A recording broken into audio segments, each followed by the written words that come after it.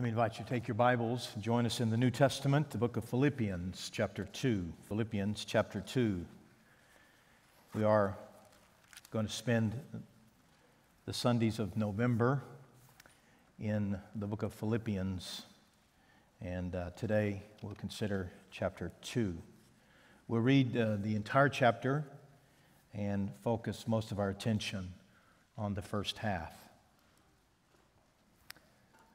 So, if there is any encouragement in Christ, any comfort from love, any participation in the Spirit, any affection and sympathy, complete my joy by being of the same mind, having the same love, being in full accord and of one mind. Do nothing from rivalry or conceit, but in humility count others more significant than yourselves. Let each of you look not only to his own interests, but also to the interests of others. Have this mind among yourselves, which is yours in Christ Jesus, who, though he was in the form of God, did not count equality with God a thing to be grasped, but made himself nothing, taking the form of a servant, being born in the likeness of men, and being found in human form, he humbled himself by becoming obedient to the point of death, even death on a cross. Therefore, God has highly exalted him and bestowed upon him the name that is above every name, so that at the name of Jesus every knee should bow, in heaven and on earth and under the earth, and every tongue confess that Jesus Christ is Lord, to the glory of God the Father. Therefore, my beloved, as you have always obeyed, so now, not only as in my presence, but much more in my absence, work out your own salvation with fear and trembling. For it is God who works in you, both to will and to work for his good pleasure. Do all things without grumbling or questioning, that you may be blameless and innocent, children of God without blemish in the midst of a crooked and twisted generation, among whom you shine as lights in the world, holding fast to the word of life, so that in the day of Christ I may be proud that I did not run in vain or labor in vain. Even if I am to be poured out as the drink offering upon the sacrificial offering of your faith, I am glad and rejoice with you all. Likewise, you also should be glad and rejoice with me. I hope in the Lord Jesus to send Timothy to you soon, so that I too may be cheered by news of you. For I have no one like him who will be genuinely concerned for your welfare. For they all seek their own interest, not those of Jesus Christ. But you know Timothy's proven worth, how as a son with a father he has served with me in the gospel. I hope, therefore, to send him just as soon as I see how it will go with me. And I trust in the Lord that shortly I myself will come also. I have thought it necessary to send to you Epaphroditus. That's not a name that I've known outside of the Bible. I've never known a person who named their son Epaphroditus. Maybe you have. You could talk to me later. I'm not recommending that, by the way. Just basically on the level of culture. But it is a wonderful name, and this is a wonderful man. But I'm not recommending you name your child Epaphroditus. My brother, he said, and fellow worker and fellow soldier, your messenger and minister to my need. For he has been longing for you all and has been distressed because you heard that he was ill. Indeed, he was ill, near to death. But God had mercy on him, and not only on him, but on me also, lest I should have sorrow upon sorrow. I am the more eager to send him, therefore, that you may rejoice at seeing him again, that I may be less anxious. So receive him in the Lord with all joy, and honor such men, for he nearly died for the work of Christ, risking his life to complete what was lacking in your service to me. The exhortation of the apostle is that we would be like Christ, that we would have the mind of Christ. We'll see that plainly momentarily. The problem, of course, is that none of us does have the mind of Christ perfectly. Though this is our goal, and this is our standard, and this is the objective of our lives, none of us achieve it. But it doesn't stop us from striving for it. Neither does it stop us from cheering one another toward it. And neither does it stop us from holding each other accountable when we don't achieve it. We do not serve one another well if we get sloppy toward this objective. If things get loose in our personal lives, someone needs to come alongside and say, what's going on? If things get sloppy in the church as regards to the things of Christ and the exhortation to follow Christ, somebody needs to stand up and speak out and say, this is not the way of Christ. Because this is of the highest importance. Consider the last two verses of the previous chapter, chapter 1, verses 28 and 9 and 30. Not frightened in anything by your opponents. This is a clear sign to them of their destruction, but of your salvation, and that from God. For it has been granted to you that for the sake of Christ you should not only believe in Him, but also suffer for His sake. Engaged in the same conflict you saw I had, and now hear that I still have. In other words, the apostle is writing to this church that he loves dearly and saying to them, it's not going to be easy. It's not always going to be soft, kind, cuddly. You are living in a world that is not like you. You are to be an influencer in that world. You're to be a witness in that world. But you are not ever to expect that somehow the world is going to follow you en masse. Instead, quite to the contrary, verse 29, it has been granted to you that you should not only come to Christ, believe in Him, but that you should suffer for His sake, engaged in the same conflict. But note that his exhortation, as we shall see plainly here in chapter 2, his exhortation is that that conflict should be outside of the church, not inside of the church. A church in conflict is not the will of God.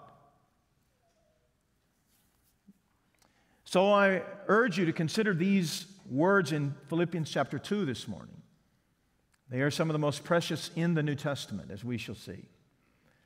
So I want to consider with you these three things. We're going to look at the first little paragraph, verses 1 to 4, and then the second, 5 to 11, and then the third, beginning in chapter 2, verse 12.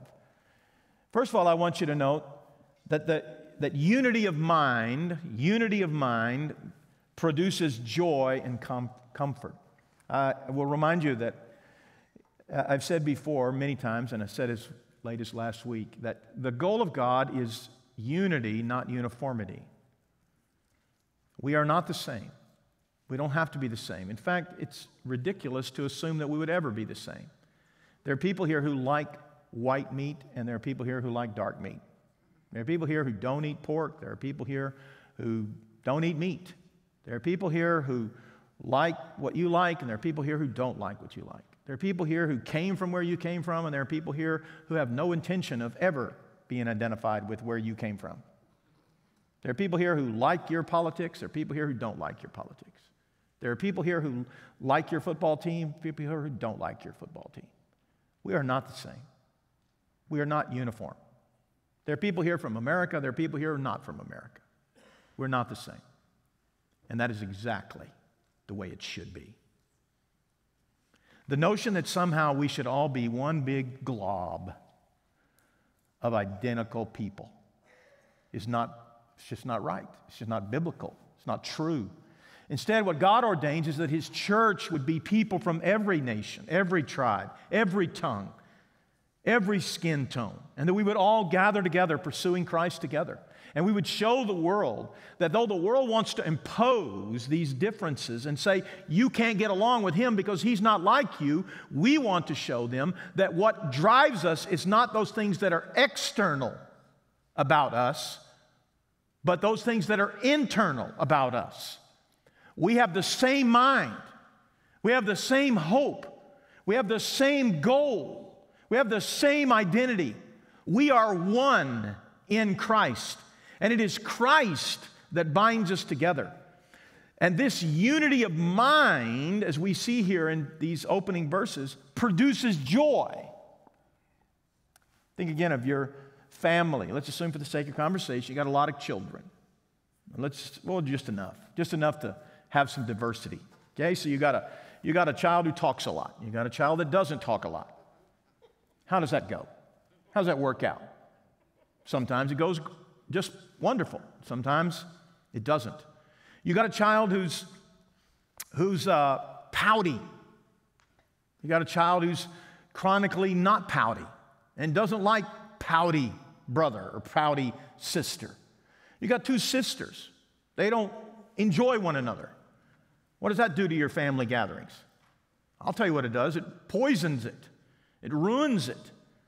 You can't have a family where people, you can't have a joyful family. Let's say that differently. You can't have a joyful family where people are not pulling in the same direction, where people are not identifying as one. But if there is a priority here and a priority over there, then which priority is going to take priority?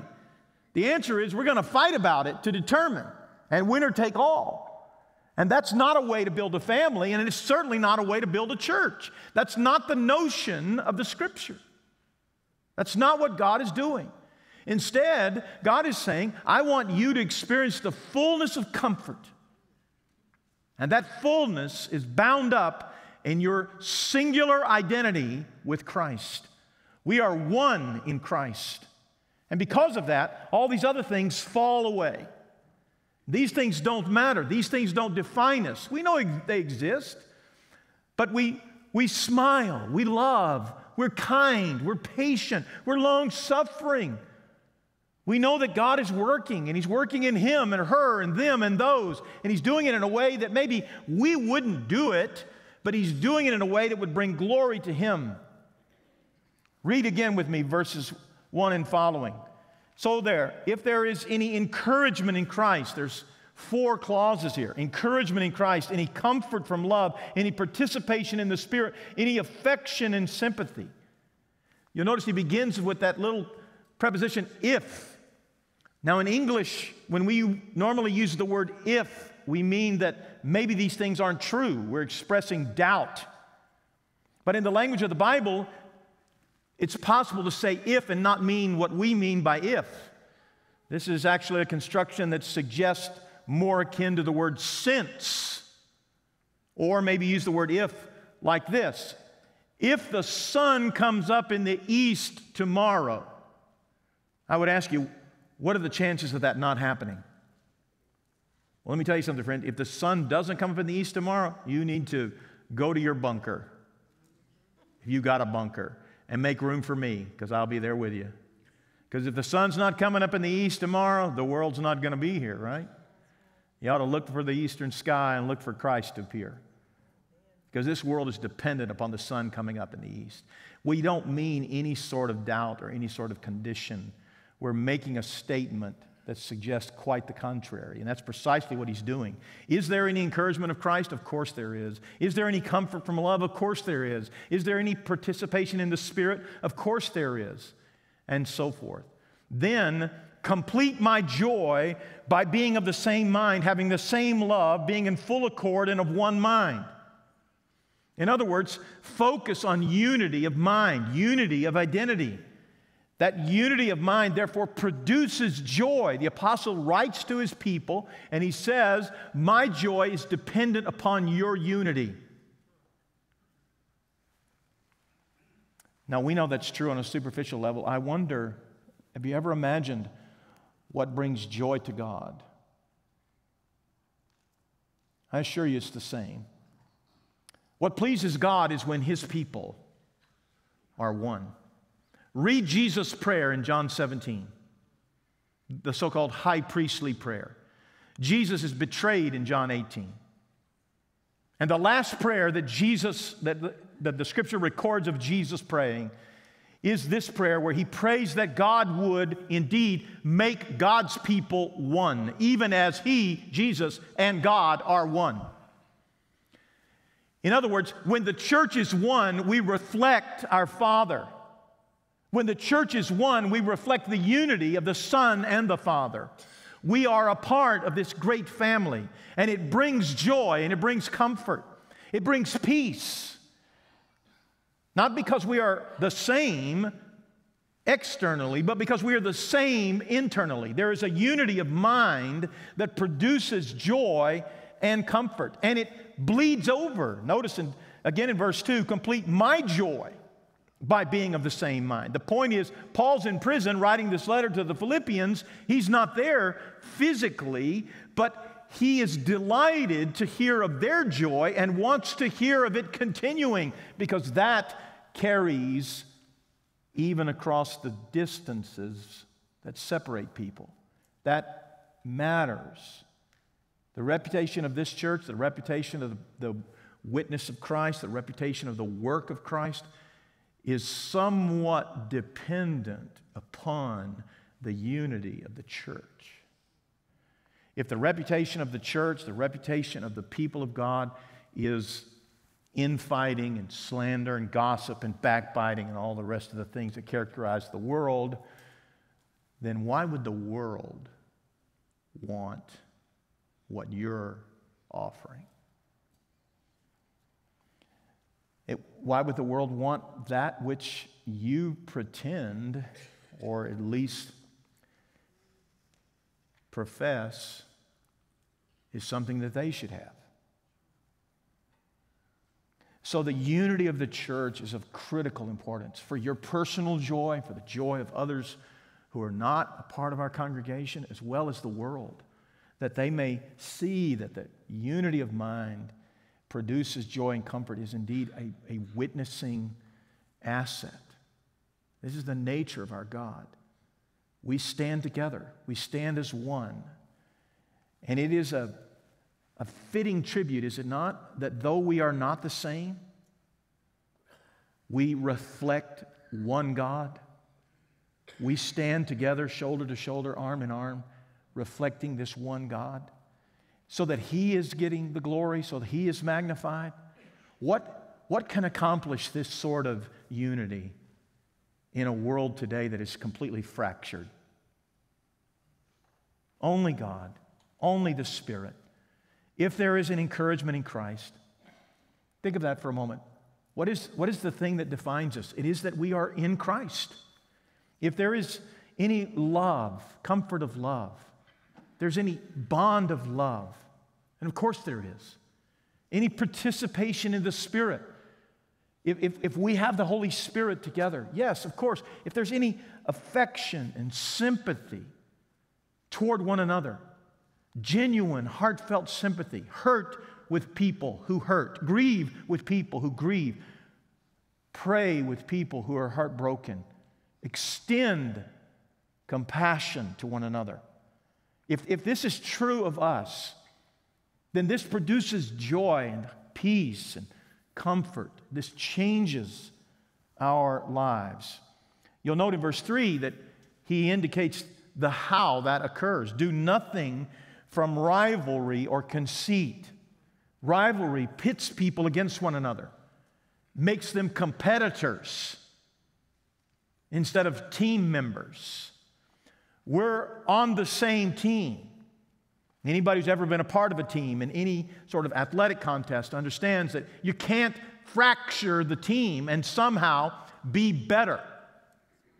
The team has to work together. Church is no different. Family is no different.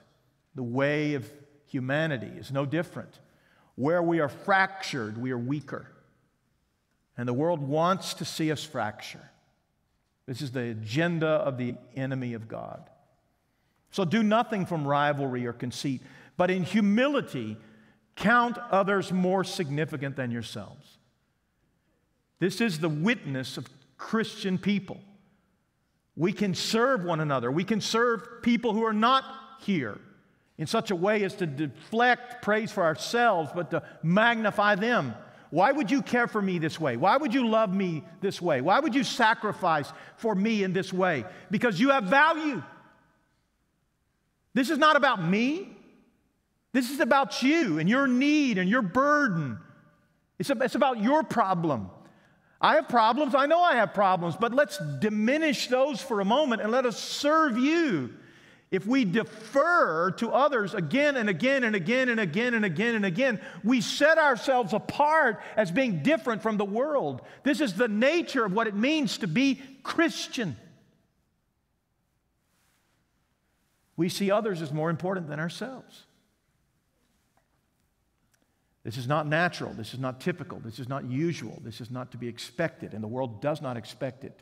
So when the world sees it, the world does not know how to process it, which is a good thing, because it becomes the soil from which the gospel can go forth and take root. Why do you act like that? Why are you doing that? Why are you serving? Why are you denying self? Why are you not retaliating? Why are you not engaging in rivalry and conceit like the rest of the world? Why are you different? Of course, the answer is Christ. Which brings us to the second paragraph, verse 5. I would simply summarize the apostle's argument here that it is the mind of Christ that Christians should adopt. Not the mind of man, not the mind of yourself, not the mind of your affiliations, whatever they may be, not the mind of your training, not the mind of your biological family, not the mind of the world, but the mind of Christ. Again, hear these beautiful words, verse 5. Have this mind among yourselves, which is yours in Christ Jesus, who, though he was in the form of God, did not count equality with God a thing to be grasped, but made himself nothing, taking the form of a servant, being born in the likeness of men, and being found in human form, he humbled himself. See how the paragraphs bridge here. His exhortation in verse 3 is that in humility, count others more significant than yourselves. Let's focus on your need for humility. Now in this next paragraph, verse 8, he identifies Jesus as your supreme example. Be like Jesus. Adopt the mind of Christ. He humbled himself. It's the mind of Christ that Christians should adopt. Therefore, God exalts him and bestows upon him the name above every name. Think of this for a moment. What are the reasons why we won't humble ourselves? Well, we could summarize it with words that are typical: pride, arrogance, self-righteousness. But the reality is, when you boil it all down, it is the assumption that somehow we are better than the person needing our humble service. We have more value, we have more intellect, we have more position, we have more power, we have more money, we have whatever. We have more. We're more. We are more. He doesn't have the dignity that we have. He doesn't have the strength that we have. He doesn't have the pizzazz that we have. He's not worth it. So we will not humble ourselves. We don't. To which then the apostle says, aren't you glad Jesus didn't do that? Because if you won't humble yourself to serve someone who is beneath you, lower than you, inferior to you, less deserving than you, aren't you glad that Jesus didn't do that to you? So who is Jesus? Well, that's his point in these verses. Have this mind in yourselves, verse 5, which is yours in Christ, who, though he was in the form of God, Now, that word gives people trouble. There's several words in here that give people trouble. We're not belabor them too long, but I must deal with a couple of them. The word form for us means shape. Means shape. Everybody's wearing masks, right? So I can't really see their face. But I can recognize your form. So I recognize people now not because I like their eyes, because I've really never paid a whole lot of attention to eyes, but because I see their ears, right? So now I recognize you by your ears. You say, well, I wish you wouldn't look at my ears. Well, I wish you wouldn't look at mine. But that's all I got left when you're covered up in a mask. Or if you're walking away, I can recognize your gait or your pace or, whatever. You're wearing a certain shirt. I've seen you wear it 1,000 times. I mean, once or twice. Whatever, and you recognize people. Because form matters. God has given us. We live in a world defined by form. And here the Bible uses the word form, and that is the word for form, but it doesn't mean form. It doesn't mean form. It's the same word that Peter uses when he describes Jesus in 1 Peter 1, where he is the exact manifestation, the essence of God. The word here doesn't mean shape, it means essence. Essence. So again, who though he was in the essence of God, he was God. Here again, how the Scripture defines these words. It's not unusual for us to find this kind of terminology. Let me show you a couple of examples. Colossians chapter 1, verse 15. Colossians 1, verse 15. He is the image of the invisible God, the firstborn of all creation. For by him all things were created in heaven and on earth, visible and invisible, whether thrones or dominions or rulers or authorities. All things were created through him and for him. He is before all things, and in him all things hold together. He is the head of the body, the church. He is the beginning, the firstborn from the dead, that in everything he might be preeminent. I'll stop there. We could go on. Look in John chapter 1, verse 14. The Word became flesh and dwelt among us, and we have seen his glory, glory as the only Son from the Father, full of grace and truth. Jump down to verse 16. And from his fullness we have all received grace upon grace. For the law was given through Moses, grace and truth came through Jesus Christ. No one has ever seen God, the only God, who is at the Father's side. He has made him known. The Bible is not unclear as identifying that Jesus is one with God. He has the exact essence of God. Now, we don't even have a category for this. The reason for that is because he is the only begotten Son. Again, that is an idiom in the language of the Bible. It doesn't mean that Jesus is the only Son, as if God doesn't have other sons. That's the way we would use that term. But in this, it means that Jesus is the peculiar, the unique, the genuine, the only begotten. It doesn't mean that he's the one who is birthed from the Father. Again, we would use that term that way. But it means that he is the unique, the essential Son of God. Again, back to Philippians 2. His point is that Jesus is God. This is exactly what he means when he exists in the form of God. How does that impact me and you?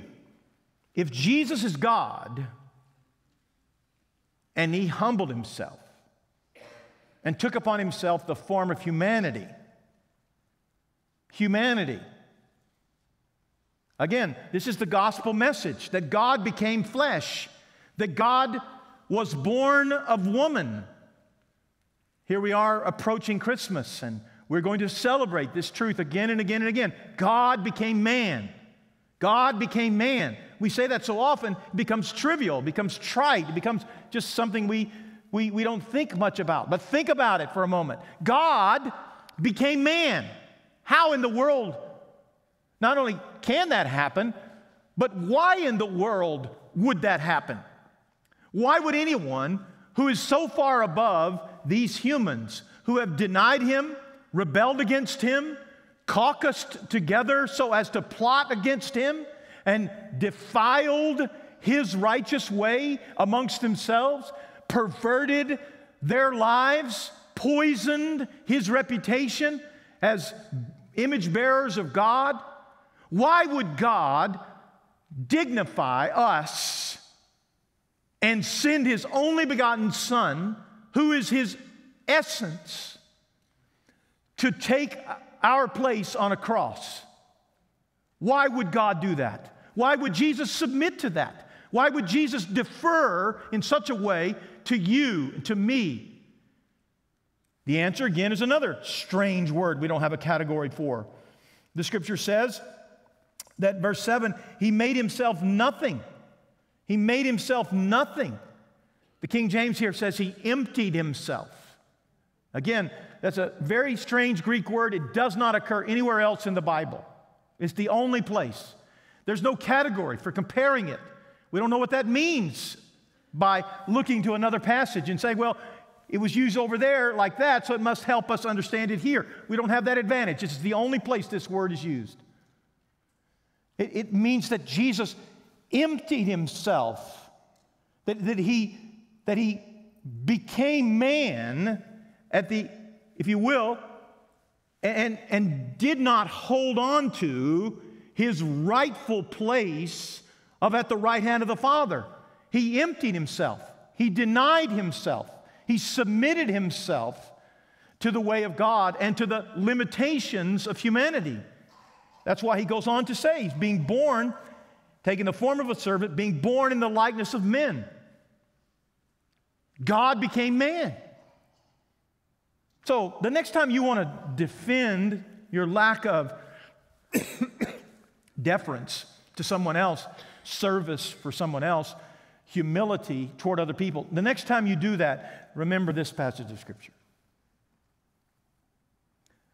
We friends, are Christian people, and we are shaped by the work of our Savior. We have been bought with a price, a precious price, the price of the blood of the very Son of God, who, though he was God, emptied himself, humbled himself to the point of humanity, and even in that humanity, humbled himself to the lowest, if you will, experience of humanity. He allowed himself to be brutalized, humiliated, shamed, and ultimately crucified. To which we must simply ask, what excuse could we possibly offer so as to defend our lack of humility toward one another? Knowing the price paid for us, knowing the work accomplished for us, knowing the life of Christ for us, how can we excuse not seeking to do the same? We can't defend it. We just can't defend it. And yet, it persists. Dear friend, together we must labor. We must, to borrow the phrase in verse 12, we must work. We have to keep working, keep working, keep working, keep working. Which brings me to the third point quickly, verse 12. The mind of Christ then drives us to work hard to serve one another. Notice how he phrases it in verse 12. Therefore, my beloved, as you've always obeyed, so now, not only as in my presence, but much more in my absence, work out. That's an imperative, meaning it's a command. Work out your own salvation with fear and trembling. Fear and trembling, meaning there's an accountability for you working out your salvation. There's a responsibility with fear and trembling. In other words, you're being scrutinized, you're being evaluated. Now, not for the purpose of kicking you out of heaven, not for the purpose of somehow wounding you in some way. But understand that God, we offer this service, we offer this life, we exist as a church under God. We bear His name, we bear His image, and now we bear His mandate. This is His business. This is not your business. The church is not your domain, my domain, our playground, our sandbox. We don't have a right to do that, talk like that, think like that, act like that. We must work out our salvation with fear and trembling. Work it out. Work at it. Work hard at it. Work at your marriage. Work at your family. Work at your job. Work at being a good neighbor. Work at serving one another. Work at forgiving people for their sins, even as you yourself have been forgiven. Work at deferring to people. Work at serving people in spite of the fact that they are, by your estimation, somehow less than you. Because the one who died for you is truly greater than you. You would receive from Jesus His deference to you, but you would not then extend the same to someone else. You need to go work on that if that's your testimony. If you're not willing to be kind, if you're not willing to be forgiving, if you're not willing to be generous, if you're not willing to be merciful, if you're not willing to be like Christ has been to you, then here again, work out your salvation with fear and trembling, for it is God who works in you both to will and to work for His good pleasure. Why has God determined that we would be different? Well, it seems reasonable to God. You say, well, it doesn't seem reasonable to me. Well, guess what, friend? You're not God. It seems reasonable that God would make us different, that He would bring us together from all kinds of places and all kinds of circumstances, and He would throw us all in the same pot, and He would say, now this is the nature of what it means to be made in the image of God. The image of God is not a skin tone. The image of God is not a certain dimension. It's not a certain shape. The image of God is not a sexual tendency or a gender, if you will. The image of God is none of these things that define or whatever. The image of God is that all these people are different, and yet they bear the identity that God has given them. God intends that we be one, and that as we are one, and to the degree that we are one, we are strong, and we point as lights in the world. Verse 14, 15, we are pointers to God, and we show the world that is not like this, that is not characterized by unity, that we are one in the Lord, and that God has brought us together. Years ago, I told this story. It comes back to my mind now. I can't belabor this story too long, but when I was in high school, I was not interested in hanging out with people who didn't look like me, talk like me, have my values. I had a very narrow view of who was in and who was out. And so I came along when people who didn't look like me, it was appropriate to judge them. That was the kind of the crucible of my life, family, even church. Judge people who didn't look like me. Not skin so much, but behavior and hair and clothing and all that.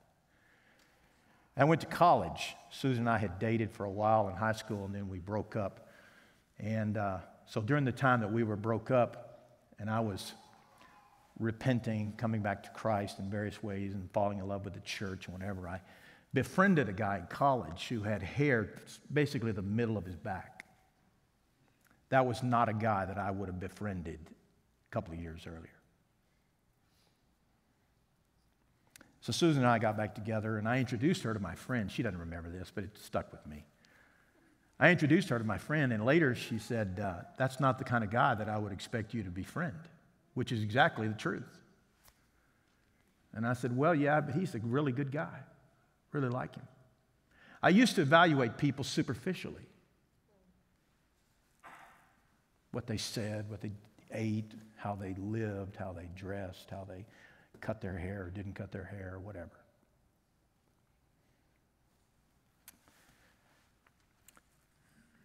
But through the circumstances of my life, God had begun to crush that view.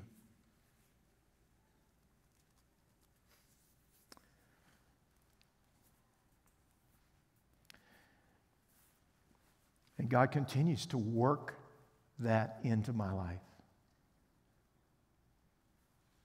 And I suspect He is in you. We can't be who God wants us to be if we evaluate people the way the world evaluates people. We have to put up with stuff. Not evil stuff. Just idiosyncratic stuff. We just do.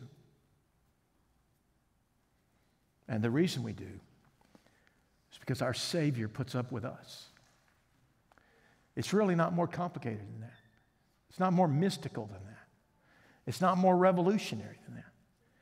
If you've been forgiven, go and forgive. If you've had someone defer to you, go defer to someone else. Pass it along, friend. Pass it along.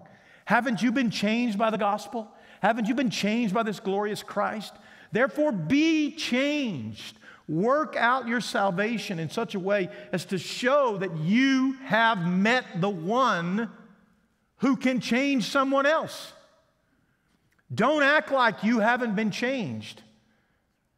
Instead, recognize that your change is from God and that God intends no less from you toward others. This is the nature of what it means to experience the Lord's peace. I will tell you that if you're spending your life welcoming people instead of pushing people away, life's a whole lot more fun. There's a whole lot more peace. There's a whole lot more joy. I want to urge you today. This is the nature of what it means to be a follower of Christ. That we're a people who are committed to comfort and to joy and to peace. But those things are not artificial in us. They are indeed byproducts of the true identity that we acknowledge. You don't have to look like me, act like me. Well, morally, I hope we're all on the same page. But you don't have to. You just don't have to be like me. In fact, it's pretty delightful that you're not. Because privately, I can say, that's pretty silly. But man, it's delightfully silly. I'm thankful that God has brought us together. I'm thankful that church is not a bunch of people like me. I'm thankful that there's a lot of diversity. And it's a sweet thing. It's a righteous thing. It's a godly thing. There is one thing that's all the same for all of us, and that is that we have met the Christ, who, though He existed in the form of God, humbled Himself. And He came and He died for me. He died for you. And together, we want to extend that comfort to others. I hope today you know His comfort. And if you do not, let us tell you. Give us the chance to introduce you to Jesus. He's changed our lives, and He'll change yours. Let's pray. Father, how we thank You for Your mercies. We thank You for the grace You've extended to us. Thank You for the kindness that You've shown us now. I pray, Father, for Your continued blessings upon us as we serve You, as we follow You, as we look to You. Give us grace. I thank You for this church, for its witness, for its ongoing commitment to the things of God. Pray, Father, for Your blessings upon us. Help us. Help us be faithful. In Jesus' name I pray. Amen.